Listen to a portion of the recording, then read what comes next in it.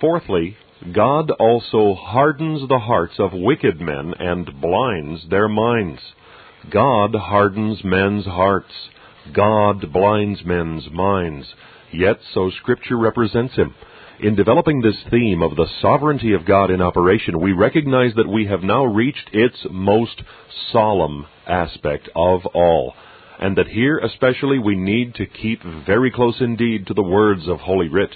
God forbid that we should go one fraction further than His Word goes, but may He give us grace to go as far as His Word goes. It is true that secret things belong unto the Lord, but it is also true that those things which are revealed in Scripture belong unto us and to our children. Deuteronomy 29:29. Psalm 105:25. He turned their heart to hate His people, to deal subtly with His servants. The reference here is to the sojourn of the descendants of Jacob in the land of Egypt, when, after the death of the Pharaoh who had welcomed the old patriarch and his family, there arose up a new king who knew not Joseph, and in his days the children of Israel had increased greatly, so that they outnumbered the Egyptians. Then it was that God turned the Egyptians' heart to hate His people. The consequence of the Egyptians' hatred is well known. They brought them into cruel bondage and placed them under merciless taskmasters until their lot became unendurable. Helpless and wretched, the Israelites cried unto Jehovah, and in response He appointed Moses to be their deliverer. God revealed Himself unto His chosen servant, gave him a number of miraculous signs which he was to exhibit at the Egyptian court, and then bade him go to Pharaoh and demand that the Israelites should be allowed to go to a 3 days' journey into the wilderness that they might worship the Lord. But before Moses started out on his journey, God warned him concerning Pharaoh, I will harden his heart, that he shall not let the people go. Exodus 4:21. If it be asked, why did God harden Pharaoh's heart? The answer furnished by Scripture itself is in order that God might show forth His power in him. Romans 9:17. In other words, it was so that the Lord might demonstrate that it was just as easy for God to overthrow this haughty and powerful monarch as it was for Him to crush a worm. If it should be pressed further, why did God select such a method of displaying His power? Then the answer must be that, being sovereign, God reserves to Himself the right to act as He pleases. Not only are we told that God hardened the heart of Pharaoh so that he would not let the Israelites go, but after God had plagued his land so severely that Pharaoh reluctantly gave a qualified permission, and after that the firstborn of all the Egyptians had been slain, and Israel had actually left the land of bondage, God told Moses, And behold, I will harden the hearts of the Egyptians, and they shall follow them. And I will get me honor upon Pharaoh, upon his chariots, and upon his horsemen. And the Egyptians shall know that I am the Lord, when I have gotten me honor upon Pharaoh, upon his chariots, and upon his horsemen. Exodus 14:17 and 18. The same thing happened subsequently in connection with Sihon, king of Heshbon, through whose territory Israel had to pass on their way to the Promised Land. When reviewing their history, Moses told the people, But Sihon, king of Heshbon, would not let us pass by him, for the Lord thy God hardened his spirit, and made his heart obstinate, that he might deliver him into thy hand. Deuteronomy 2:30. So it was also after that Israel had entered Canaan. We read, There was not a city that made peace with the children of Israel, save the Hivites, the inhabitants of Gibeon. All other they took in battle. For it was of the Lord to harden their hearts, that they should come against Israel in battle, that He might destroy them utterly, and that they might have no favor, but that He might destroy them, as the Lord commanded Moses. Joshua 11:19 and 20. From other scriptures we learn why God purposed to destroy utterly the Canaanites. It was because of their awful wickedness and corruption. Nor is the revelation of this solemn truth confined to the Old Testament. In John 12:37 through 40 we read, But though He had done so many miracles before them, yet they believed not on Him, in order that, the saying of Isaiah the prophet might be fulfilled, which he spake, Lord, who hath believed our report, and to whom hath the arm of the Lord been revealed? Therefore they could not believe, because that Isaiah said again, He hath blinded their eyes, and hardened their heart, that they should not see with their eyes, nor understand with their heart, and be converted, and I should heal them. It needs to be carefully noted here that those whose eyes God blinded and whose heart He hardened were men who had deliberately scorned the light and rejected the testimony of God's own Son. Similarly, we read in 2 Thessalonians 2:11 and 12, And for this cause God shall send them strong delusion, that they should believe a lie, and that they all might be damned who believed not the truth, but had pleasure in unrighteousness. The fulfillment of this scripture is yet future. What God did to the Jews of old, He is yet going to do unto Christendom.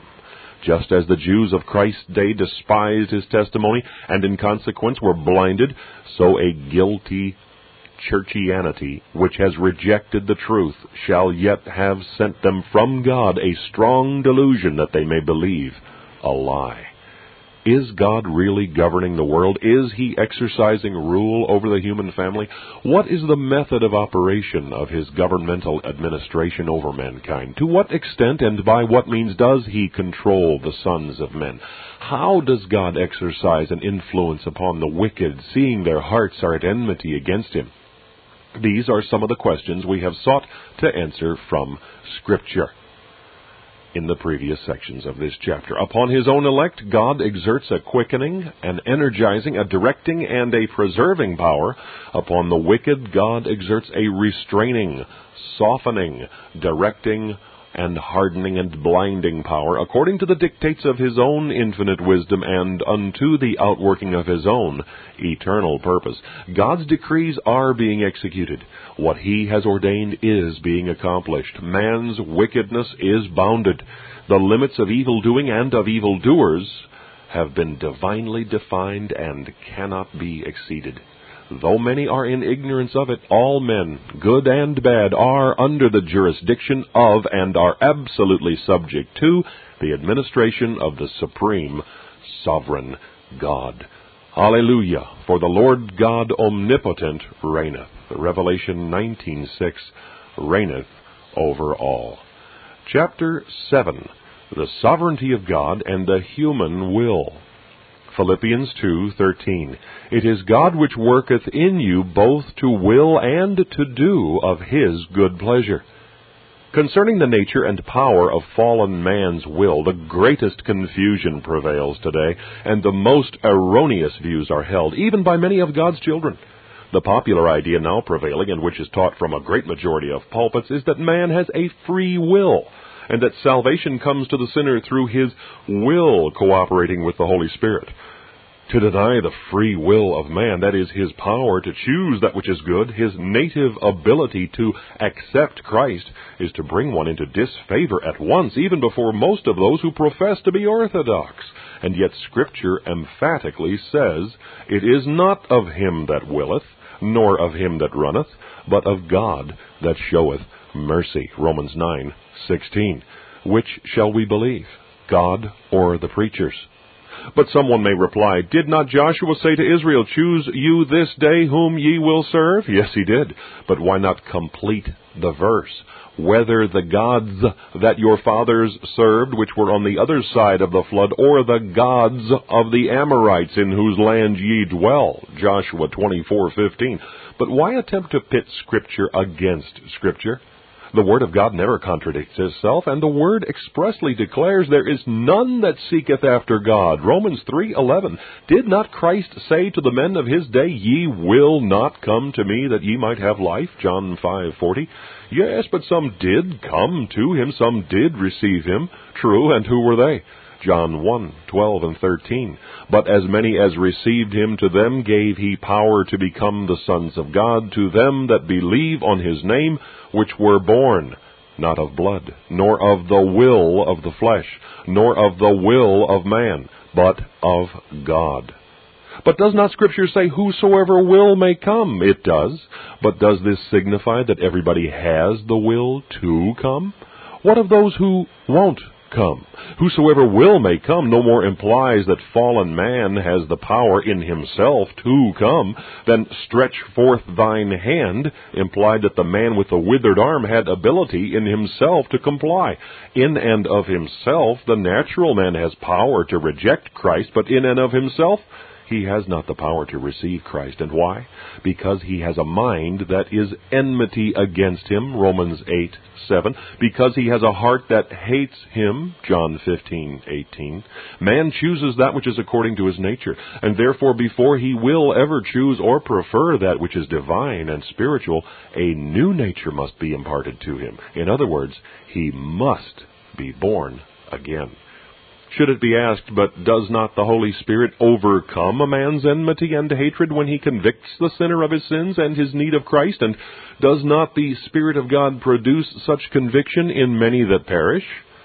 Such language betrays confusion of thought. Were such a man's enmity really overcome, then he would readily turn to Christ. That he does not come to the Savior demonstrates that his enmity is not overcome, but that many are, through the preaching of the Word, convicted by the Holy Spirit, who nevertheless die in unbelief, is solemnly true. Yet it is a fact which must not be lost sight of, that the Holy Spirit does something more in each of God's elect than he does in the non-elect. He works in them both to will and to do of God's good pleasure, Philippians 2:13. In reply to what we have said above, some would answer, no, the Spirit's work of conviction is the same both in the converted and in the unconverted. That which distinguishes the one class from the other is that the former yielded to his strivings, whereas the latter resist them. But if this were the case, then the Christian would make himself to differ, whereas the Scripture attributes the differing to God's discriminating grace. See 1 Corinthians 4:7. Again, if such were the case, then the Christian would have ground for boasting and self-glorying over his cooperation with the Spirit. But this would flatly contradict Ephesians 2:8, for by grace are ye saved through faith, and that not of yourselves.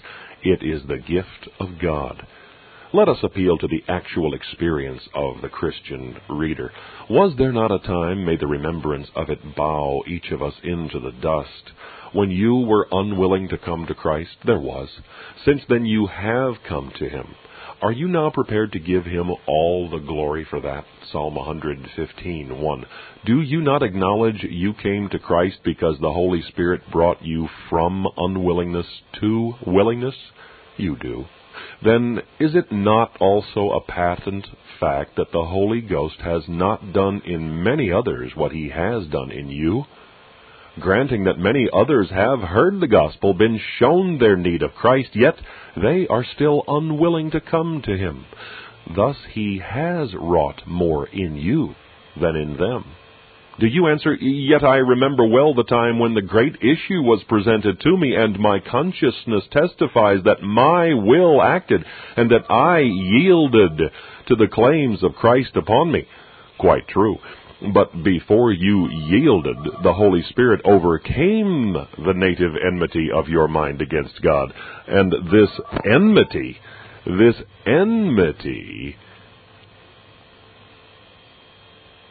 does he not overcome in all?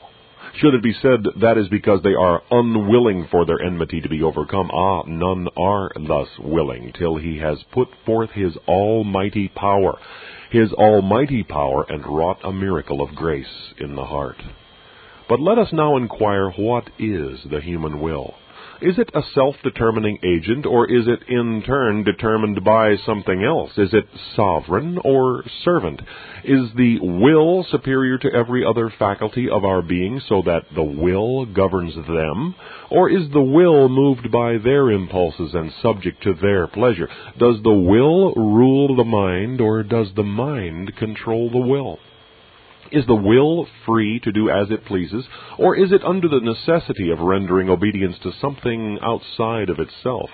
Does the will stand apart from the other great faculties or powers of the soul, a man within a man who can reverse the man and fly against the man and split him into segments as a glass snake breaks in pieces? Or is the will connected with the other faculties as the tail of the serpent is with his body, and that again with his head, so that where the head goes, the whole creature goes, and as a man thinketh in his heart, so is he?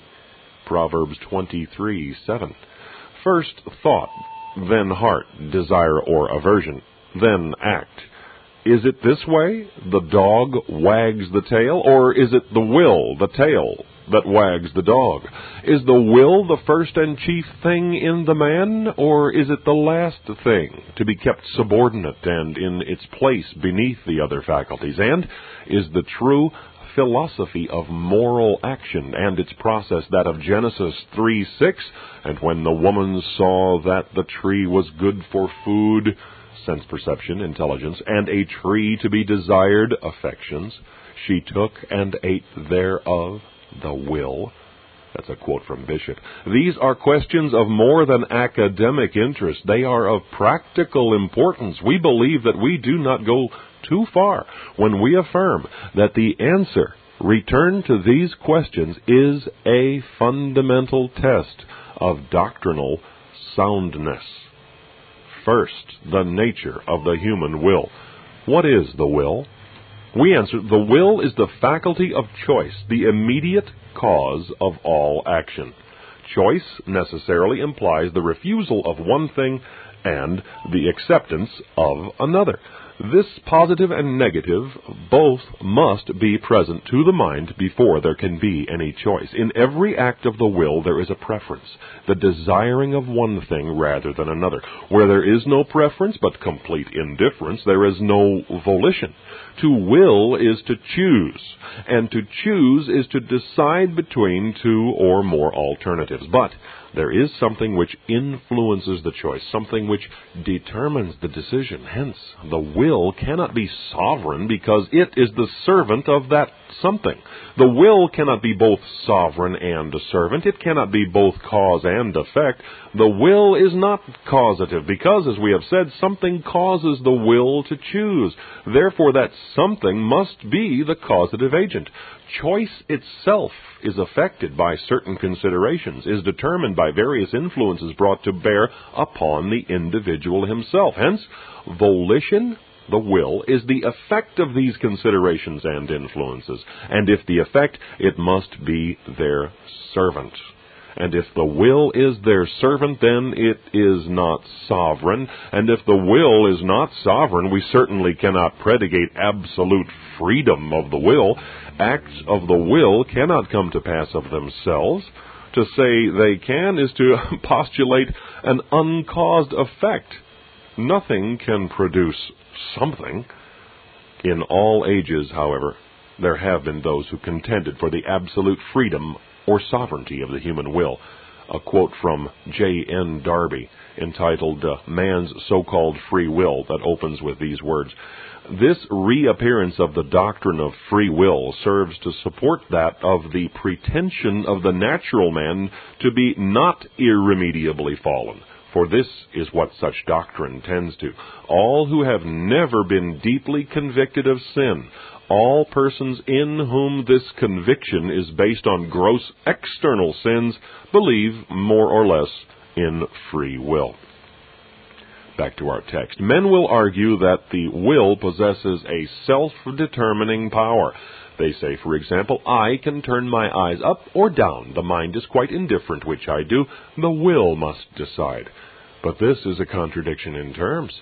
This case supposes that I choose one thing in preference to another while I am in a state of complete indifference. Manifestly, both cannot be true. But it may be replied, the mind was quite indifferent until it came to have a preference. Exactly. And at that time, the will was quiescent too. But the moment indifference vanished, choice was made. And the fact that indifference gave place to preference overthrows the argument that the will is capable of choosing between two equal things. As we have said, choice implies the acceptance of one alternative and the rejection of the other or others. That which determines the will is that which causes the will to choose. If the will is determined, then there must be a determiner. What is it that determines the will? We reply, the strongest motive power which is brought to bear upon it. What this motive power is varies in different cases. With one, it may be the logic of reason. With another, the voice of conscience. With another, the impulse of the emotions. With another, the whisper of the tempter. With another, the power of the Holy Spirit. Whichever of these presents the strongest motive power and exerts the greatest influence upon the individual himself is that which impels the will to act. In other words, the action of the will is determined by that condition of mind, which in turn is influenced by the world, the flesh, and the devil, as well as by God, which has the highest degree of tendency to excite volition. To illustrate what we have just said, let us analyze a simple example. On a certain Lord's Day afternoon, a friend of ours was suffering from a severe headache. He was anxious to visit the sick, but feared that if he did so, his own condition would grow worse, and, as the consequence, he wouldn't be able to attend the preaching of the gospel that Sunday evening. Two alternatives confronted him: to visit the sick that afternoon and risk being sick himself, or to take a rest that afternoon and visit the sick the next day, and probably arise refreshed and fit for the evening service. Now, what was it that decided our friend in choosing between these two alternatives? The will? Not at all. True that in the end the will made the choice, but the will itself was moved to make the choice. In the above case, certain considerations presented strong motives for selecting either alternative. These motives were balanced, the one against the other, by the individual himself. That is, his heart and mind. And the one alternative being supported by stronger motives than the other, decision was formed accordingly, and then the will acted. On the one side, our friend felt impelled by a sense of duty to visit the sick. He was moved with compassion to do so, and thus a strong motive was presented to his mind. On the other hand, his judgment reminded him that he was feeling far from well himself, that he badly needed a rest, that if he visited the sick, his own condition would probably be made worse, and in such case he would be prevented from attending the preaching of the gospel that Sunday night. Furthermore, he knew that on the morrow, the Lord willing, he could visit the sick, and this being so, he concluded he ought to rest that afternoon. Here, then, were two sets of alternatives presented to our Christian brother. On the one side was a sense of duty plus his own sympathy. On the other side was a sense of his own need plus a real concern for God's glory. For he felt that he ought to attend the preaching of the gospel that Sunday night. The latter prevailed. Spiritual considerations outweighed his sense of duty. Having formed his decision, the will acted accordingly, and our friend retired to rest. An analysis of the above case shows that the mind or reasoning faculty was directed by spiritual considerations, and the mind regulated and controlled by the will. Hence we say that if the will is controlled, it is neither sovereign nor free, but the will is the servant of the mind.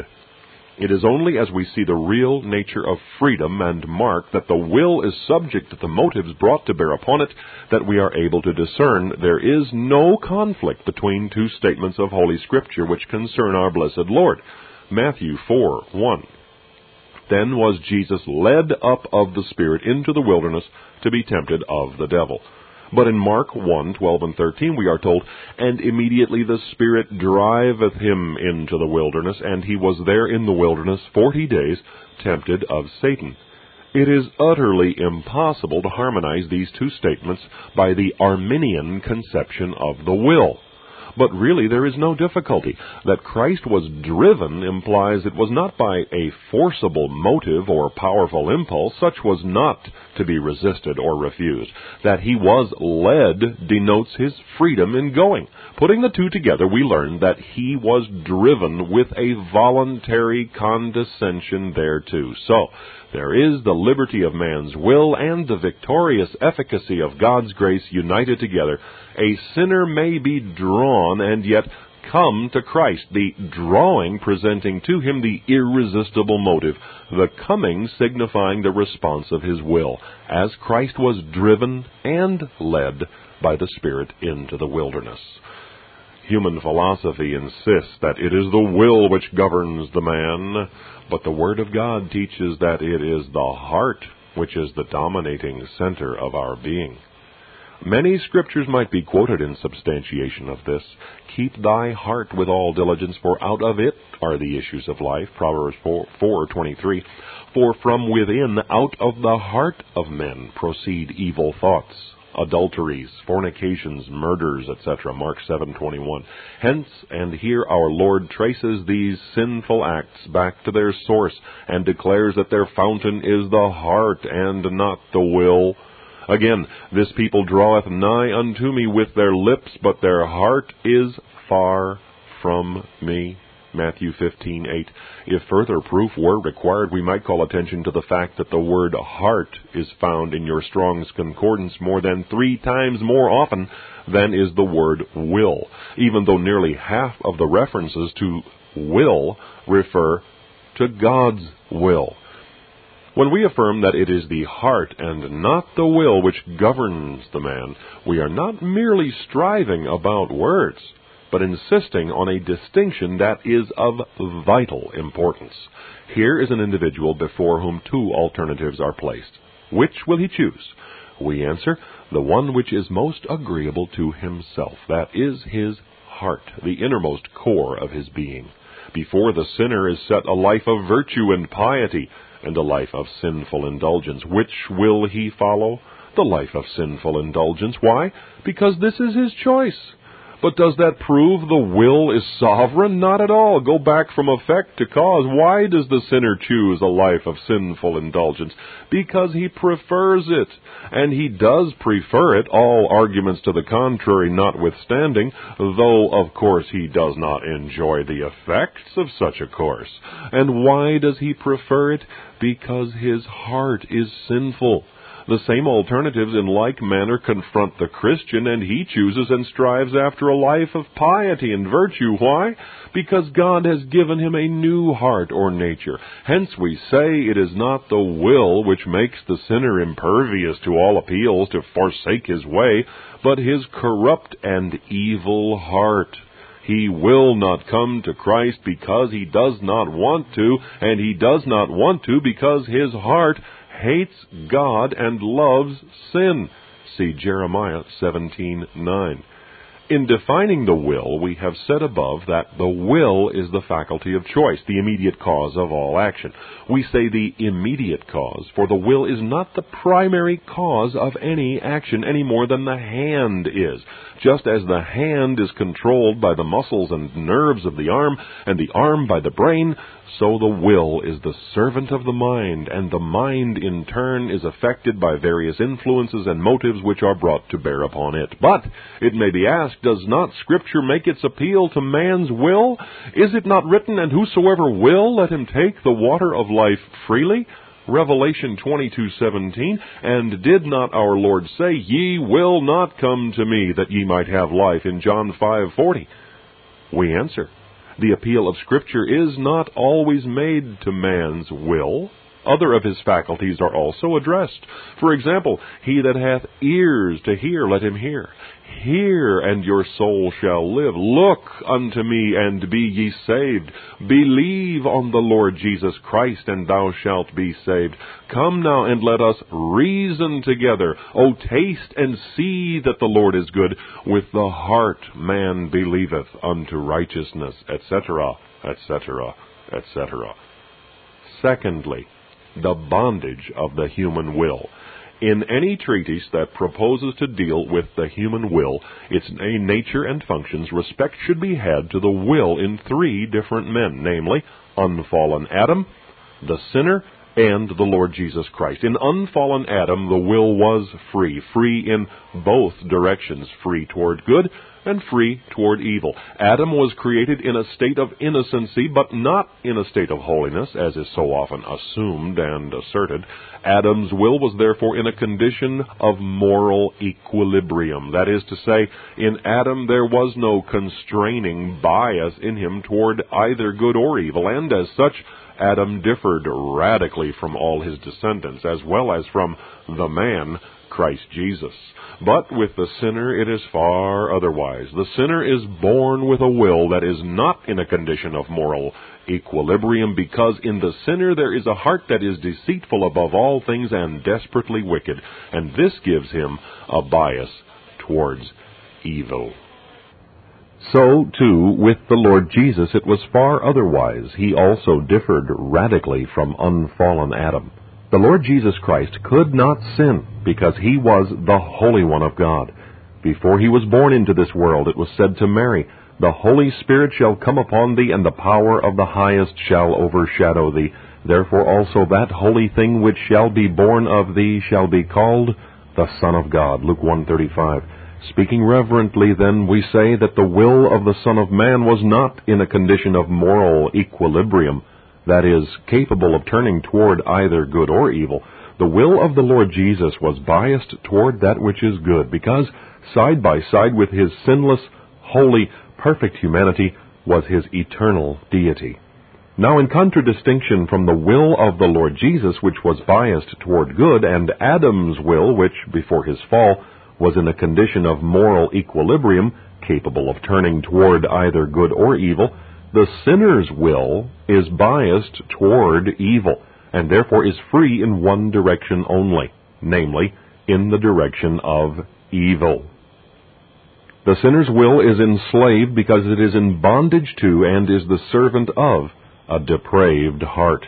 In what does the sinner's freedom consist? This question is naturally suggested by what we have just said above. The sinner is free in the sense of being unforced from without. God never forces the sinner to sin, but the sinner is not free to do either good or evil, because an evil heart within is ever inclining him toward sin. Let us illustrate what we have in mind. I hold in my hand a book.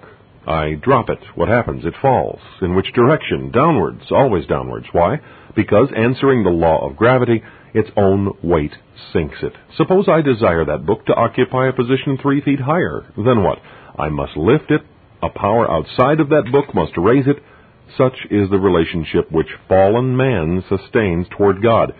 Whilst divine power upholds him, he is preserved from plunging still deeper into sin. Let that power be withdrawn, and he falls. His own weight of sin drags him down. God does not push him down any more than I did that book. Let all divine restraint be removed, and every man is capable of becoming, would become, a Cain, a Pharaoh, a Judas.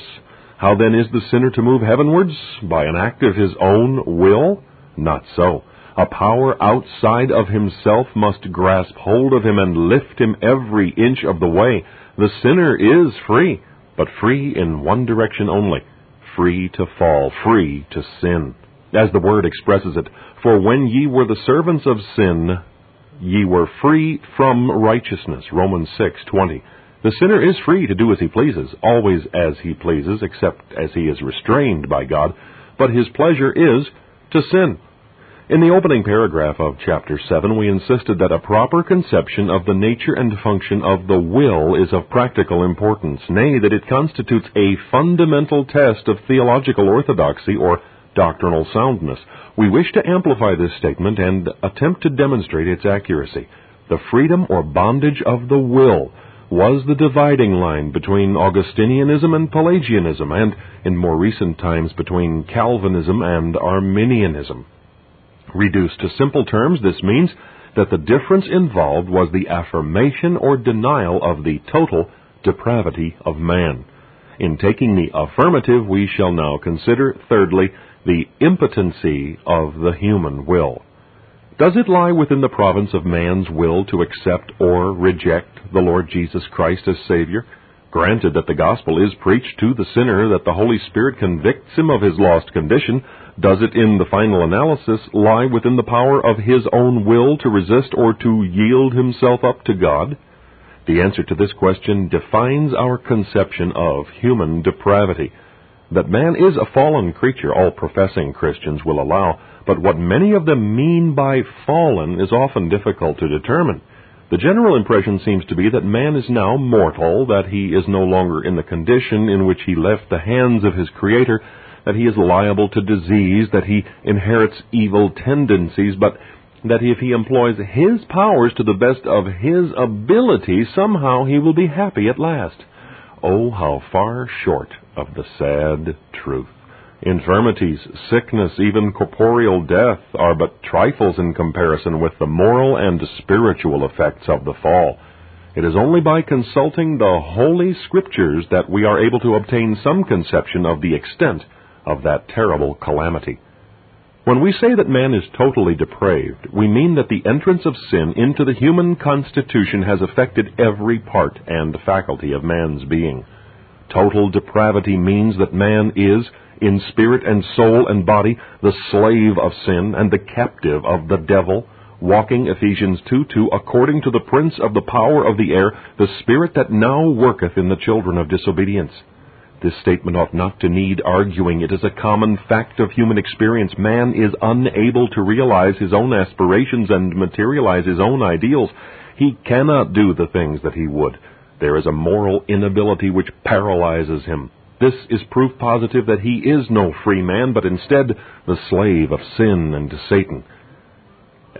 John chapter 8, verse 44, Ye are of your father the devil, and the lusts, desires of your father ye will do. Sin is more than an act or a series of acts. Sin is a state or condition. It is that which lies behind and produces the acts. Sin has penetrated and permeated the whole of man's makeup. It has blinded the understanding, corrupted the heart, and alienated the mind from God. And the will has not escaped. The will is under the dominion of sin and Satan. Therefore, the will is not free. In short, the affections love as they do, and the will chooses as it does because of the state of the heart. And because the heart is deceitful above all things and desperately wicked, there is none that seeketh after God. Romans 3:11. We repeat our question. Does it lie within the power of the sinner's will to yield himself up to God? Let us attempt an answer by asking several others. Can water of itself rise above its own level?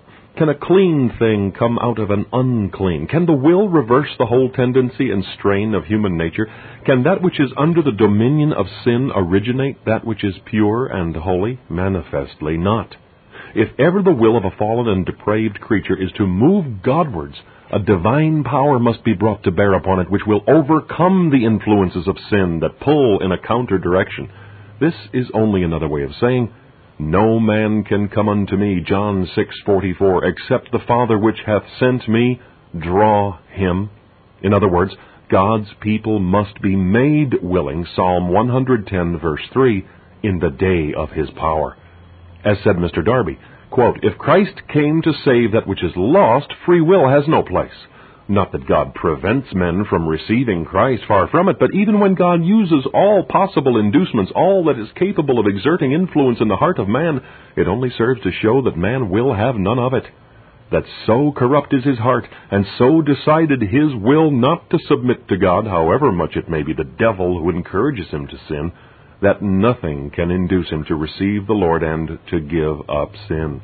If by the words freedom of man they mean that no one forces him to reject the Lord, this liberty fully exists. But if it is said that on account of the dominion of sin, of which he is the slave, and that voluntarily, he cannot escape from his condition and make choice of the good, even while acknowledging it to be good and approving of it, then he has no liberty whatever. He is not subject to the law, neither indeed can be. Hence they that are in the flesh cannot please God. Unquote.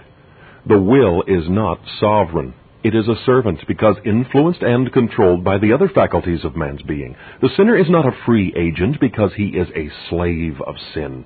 This was clearly implied in our Lord's words.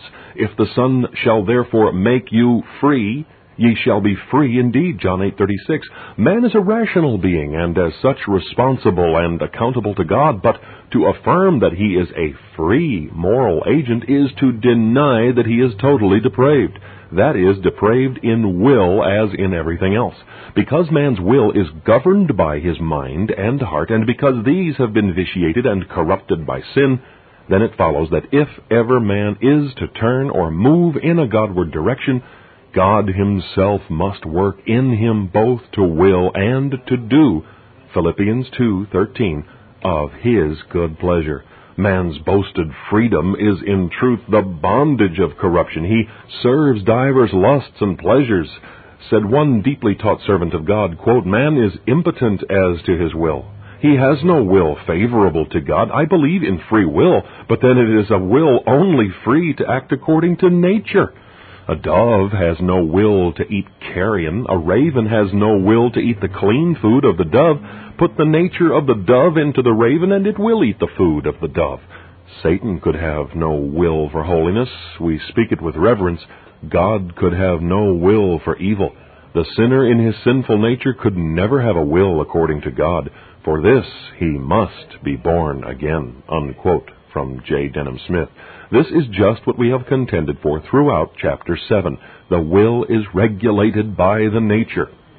Among the decrees of the Council of Trent in 1563, which is still the avowed standard of popery, we find the following, quote, "If any one shall affirm that man's free will, moved and excited by God, does not, by consenting, cooperate with God, the mover and exciter, so as to prepare and dispose itself for the attainment of justification, if, moreover, anyone shall say that the human will cannot refuse complying if it pleases, but that it is unactive and merely passive, let such an one be accursed," unquote. Quote, "If anyone shall affirm that since the fall of Adam, man's free will is lost and extinguished, or that it is a thing titular, yea, a name without a thing, and a fiction introduced by Satan into the church, let such an one be accursed," unquote.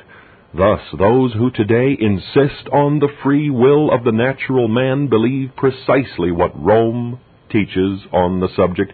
That Roman Catholics and Arminians walk hand in hand may be seen from others of the decrees issued by the Council of Trent. Quote, "If anyone shall affirm that a regenerate and justified man is bound to believe that he is certainly in the number of the elect," which incidentally 1 Thessalonians 1:4 and 5 plainly teach, "let such an one be accursed."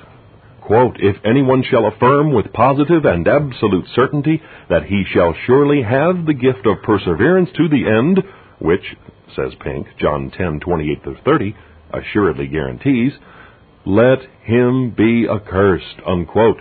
In order for any sinner to be saved, three things were indispensable. God the Father had to purpose his salvation, God the Son had to purchase it, God the Spirit has to apply it.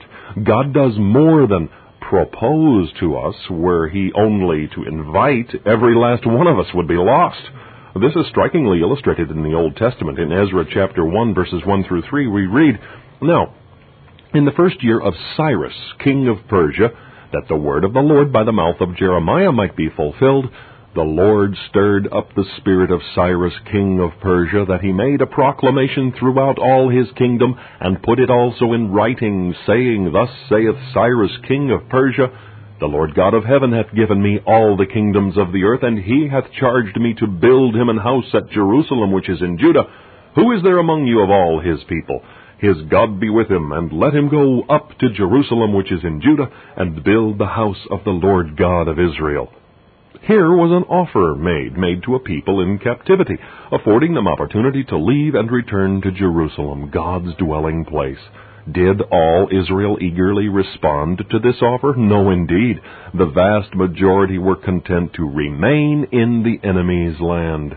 Only an insignificant remnant availed themselves of this overture of mercy. And why did they? Hear the answer of Scripture.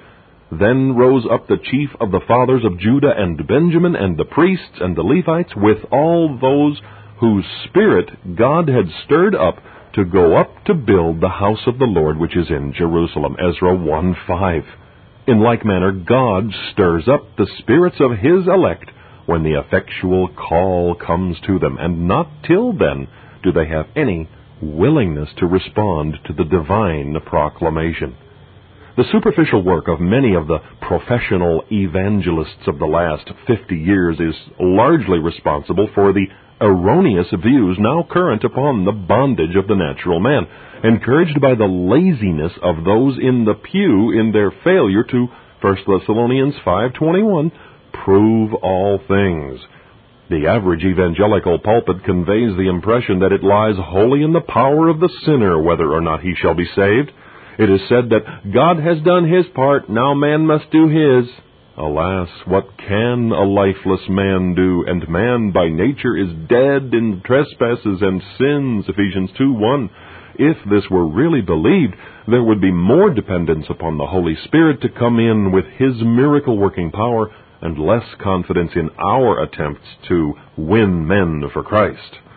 When addressing the unsaved, preachers often draw an analogy between God's sending of the gospel to the sinner and a sick man in bed with some healing medicine on a table by his side. All he needs to do is reach forth his hand and take it. But in order for this illustration to be in any wise true to the picture which Scripture gives us of the fallen and depraved sinner, the sick man in bed must be described as one who is blind, Ephesians 4:18, so that he cannot see the medicine. His hand paralyzed, Romans 5:6, so that he is unable to reach forth for it, and his heart not only devoid of all confidence in the medicine, but filled with hatred against the physician himself, John 15:18. Oh, what superficial views of man's desperate plight are now entertained. Christ came here not to help those who were willing to help themselves, no, but to do for His people what they were incapable of doing for themselves, to open the blind eyes, to bring out the prisoners from the prison, and them that sit in darkness out of the prison house, Isaiah 42, verse 7. Now, in conclusion, let us anticipate and dispose of the usual and inevitable objection: why preach the gospel if man is powerless to respond? Why bid the sinner come to Christ if sin has so enslaved him that he has no power in himself to come? Reply: we do not preach the gospel because we believe that men are free moral agents and therefore capable of receiving Christ, but we preach it because we are commanded to do so, Mark 16:15. And though to them that perish it is foolishness, yet unto us which are saved, 1 Corinthians 1:18, it is the power of God. The foolishness of God is wiser than men, and the weakness of God is stronger than men, 1 Corinthians 1:25. Ephesians 2:1 says, the sinner is dead in trespasses and sins, and a dead man is utterly incapable of willing anything. Hence it is that they are in the flesh, the unregenerate, cannot please God. Romans 8:8. To fleshly wisdom it appears the height of folly to preach the gospel to those that are dead, and therefore beyond the reach of doing anything themselves. Yes, but God's ways are different from ours. It pleases God by the foolishness of preaching to save them that believe, 1 Corinthians 1:21. Man may deem it folly to prophesy to dead bones, and to say unto them, O ye dry bones, hear the word of the Lord, Ezekiel 37:4. But then it is the word of the Lord, and the words He speaks, they are spirit, and they are life, John 6:63. Wise men standing by the grave of Lazarus might pronounce it an evidence of insanity when the Lord addressed a dead man with the words, Lazarus, come forth. Ah, but He who thus spake was and is Himself the resurrection and the life, and at His word even the dead live. We go forth to preach the gospel, then, not because we believe that sinners have within themselves some power to receive the Savior it proclaims, but because the gospel itself is the power of God unto salvation to everyone that believeth, and because we know that as many as were ordained to eternal life, Acts 13:48, shall believe, John 6:37, John 10:16. Note the shalls. In God's appointed time, for it is written, Thy people shall be willing in the day of thy power. Psalm 110:3. What we have set forth in chapter 7 is not a product of modern thought. No, indeed. It is at direct variance with modern thought. It is those of the past few generations who have departed so far from the teachings of their scripturally instructed fathers. In the 39 Articles of the Church of England, for example, we read, quote, The condition of man after the fall of Adam is such that he cannot turn and prepare himself by his own natural strength and good works to faith and calling upon God. Wherefore we have no power to do good works, pleasant and acceptable to God, without the grace of God by Christ preventing us, that is, being beforehand with us, that we may have a good will, and working with us when we have that good will. That's Article 10. In the Westminster Catechism of Faith adopted by the Presbyterians, we read, quote, The sinfulness of that state whereinto man fell consisteth in the guilt of Adam's first sin, the want of that righteousness wherein he was created, and the corruption of his nature whereby he is utterly indisposed, disabled, and made opposite unto all that is spiritually good, and wholly inclined to all evil, and that continually. Answer to question 25, unquote. So, in the Baptist Philadelphia Confession of Faith of 1742, chapter 9, we read, Man by his fall into a state of sin hath wholly lost all ability of will to any spiritual good accompanying salvation. So, as a natural man, being altogether averse from good and dead in sin, is not able by his own strength to convert himself or to prepare himself thereunto. Chapter 8.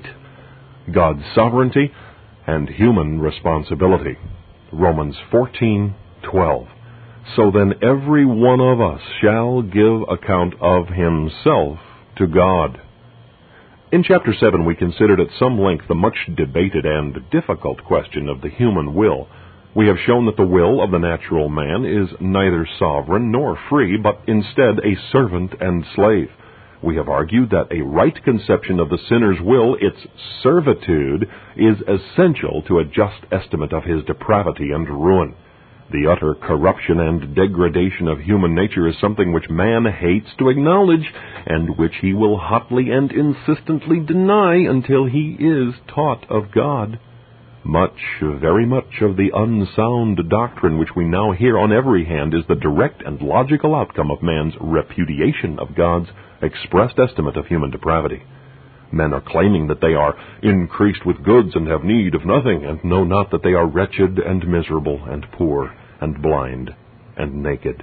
Revelation 3:17. They prate about the ascent of man and deny his fall. They put darkness for light and light for darkness. They boast of the free moral agency of man when in fact he is in bondage to sin and enslaved by Satan, taken captive of him at his will. 2 Timothy 2:26. But if the natural man is not a free moral agent, does it also follow that he is not accountable? Free moral agency is an expression of human invention, and, as we have said before, to talk of the freedom of the natural man is to flatly repudiate his spiritual ruin. Nowhere the Scriptures speak of the freedom or moral ability of the sinner. On the contrary, it insists on his moral and spiritual inability. This is admittedly the most difficult branch of our subject. Those who have ever devoted much study to this theme have uniformly recognized that the harmonizing of God's sovereignty with man's responsibility is the Gordian knot of theology. The main difficulty encountered is to define the relationship between God's sovereignty and man's responsibility. Many have summarily disposed of the difficulty by denying its existence. A certain class of theologians, in their anxiety to maintain man's responsibility, have magnified it beyond all due proportions until God's sovereignty has been lost sight of, and in not a few instances flatly denied. Others have acknowledged that the Scriptures present both the sovereignty of God and the responsibility of man, but affirm that in our present finite condition and with our limited knowledge it is impossible to reconcile the two truths, though it is the bounden duty of the believer to receive both. The present writer believes that it has been too readily assumed that the Scriptures themselves do not reveal the several points which show the conciliation of God's sovereignty and man's responsibility. While perhaps the Word of God does not clear up all the mystery, and this is said with reserve, it does throw much light upon the problem, and it seems to us more honoring to God and His Word to prayerfully search the Scriptures for the completer solution of the difficulty, and even though others have thus far searched in vain, that ought only to drive us more and more to our knees. God has been pleased to reveal many things out of His Word during the last century which were hidden from earlier students. Who then dare affirm that there is not much to be learned yet respecting our present inquiry? As we have said above, our chief difficulty is to determine the meeting point of God's sovereignty and man's responsibility. To many it has seemed that for God to assert His sovereignty, for Him to put forth His power and exert a direct influence upon man, for Him to do anything more than warn or invite would be to interfere with man's freedom, destroy his responsibility, and reduce him to a machine. It is sad indeed to find one like the late Dr. Pearson, whose writings are generally so scriptural and helpful, saying, quote, "It is a tremendous thought that even God Himself cannot control my moral frame or constrain my moral choice.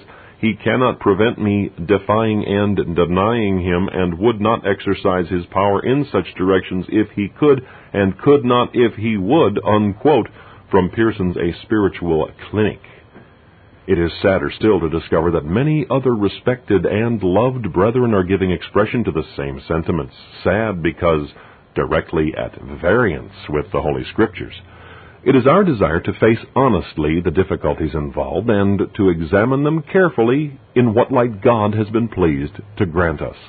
The chief difficulties might be expressed thus. First, how is it possible for God to bring His power to bear upon men so they are prevented from doing what they desire to do and impelled to do other things they do not desire to do, and yet to preserve their responsibility? Second, how can the sinner be held responsible for the doing of what he is unable to do? And how can he be justly condemned for not doing what he could not do? Third, how is it possible for God to decree that men shall commit certain sins, hold them responsible in the committal of those sins, and adjudge them guilty because they committed them? Fourth, how can the sinner be held responsible to receive Christ and be damned for rejecting Him when God hath foreordained him to condemnation? We shall now deal with these several problems in the above order. May the Holy Spirit Himself be our teacher, so that in His light we may see light. Firstly, how is it possible for God to so bring His power to bear upon men that they are prevented from doing what they desire to do and impelled to do other things they do not desire to do, and yet to preserve their responsibility? It would seem that if God put forth His power and exerted a direct influence upon men, their freedom would be interfered with. It would appear that if God did anything more than warn and invite men, their responsibility would be infringed upon. We are told that God must not coerce man, still less compel him, or otherwise he would be reduced to a machine. This sounds very plausible. It appears to be good philosophy, and based upon sound reasoning, it has been almost universally accepted as an axiom in ethics. Nevertheless, it is refuted by Scripture. Let us turn first to Genesis 20, verse 6. "And God said unto him in a dream, Yea, I know that thou didst this in the integrity of thy heart, for I also withheld thee from sinning against me, therefore I suffered thee not to touch her." It is argued almost universally that God must not interfere with man's liberty, that He must not coerce or compel him, lest he be reduced to a machine. This Reformation audio track is a production of Still Waters Revival Books. SWRB makes thousands of classic Reformation resources available, free and for sale, in audio, video, and printed formats. Our many free resources, as well as our complete mail-order catalog, containing thousands of classic and contemporary Puritan and Reformed books, tapes, and videos at great discounts, is on the web at www.swrb.com. We can also be reached by email at swrb@swrb.com, by phone at 780-450-3730, by fax at 780-468-1096, or by mail at 4710-37A Avenue, Edmonton, that's Edmonton, Alberta, abbreviated capital A, capital B, Canada, T6L3T5. You may also request a free printed catalog. And remember that John Calvin, in defending the Reformation's regulative principle of worship, or what is sometimes called the scriptural law of worship, commenting on the words of God, which I commanded them not, neither came into my heart, from his commentary on Jeremiah 7:31, writes, God here cuts off from men every occasion for making evasions, since he condemns by this one phrase, I have not commanded them, whatever the Jews devised. There is then no other argument needed to condemn superstitions than that they are not commanded by God. For when men allow themselves to worship God according to their own fancies, and attend not to his commands, they pervert true religion. And if this principle was adopted by the Papists, all those fictitious modes of worship in which they absurdly exercise themselves would fall to the ground. It is indeed a horrible thing for the Papists to seek to discharge their duties towards God by performing their own superstitions. There is an immense number of them, as it is well known, and as it manifestly appears. Were they to admit this principle, that we cannot rightly worship God except by obeying his word, they would be delivered from their deep abyss of error. The prophet's words, then, are very important, when he says that God had commanded no such thing, and that it never came to his mind, as though he had said that men assume too much wisdom when they devise what he never required, nay, what he never knew.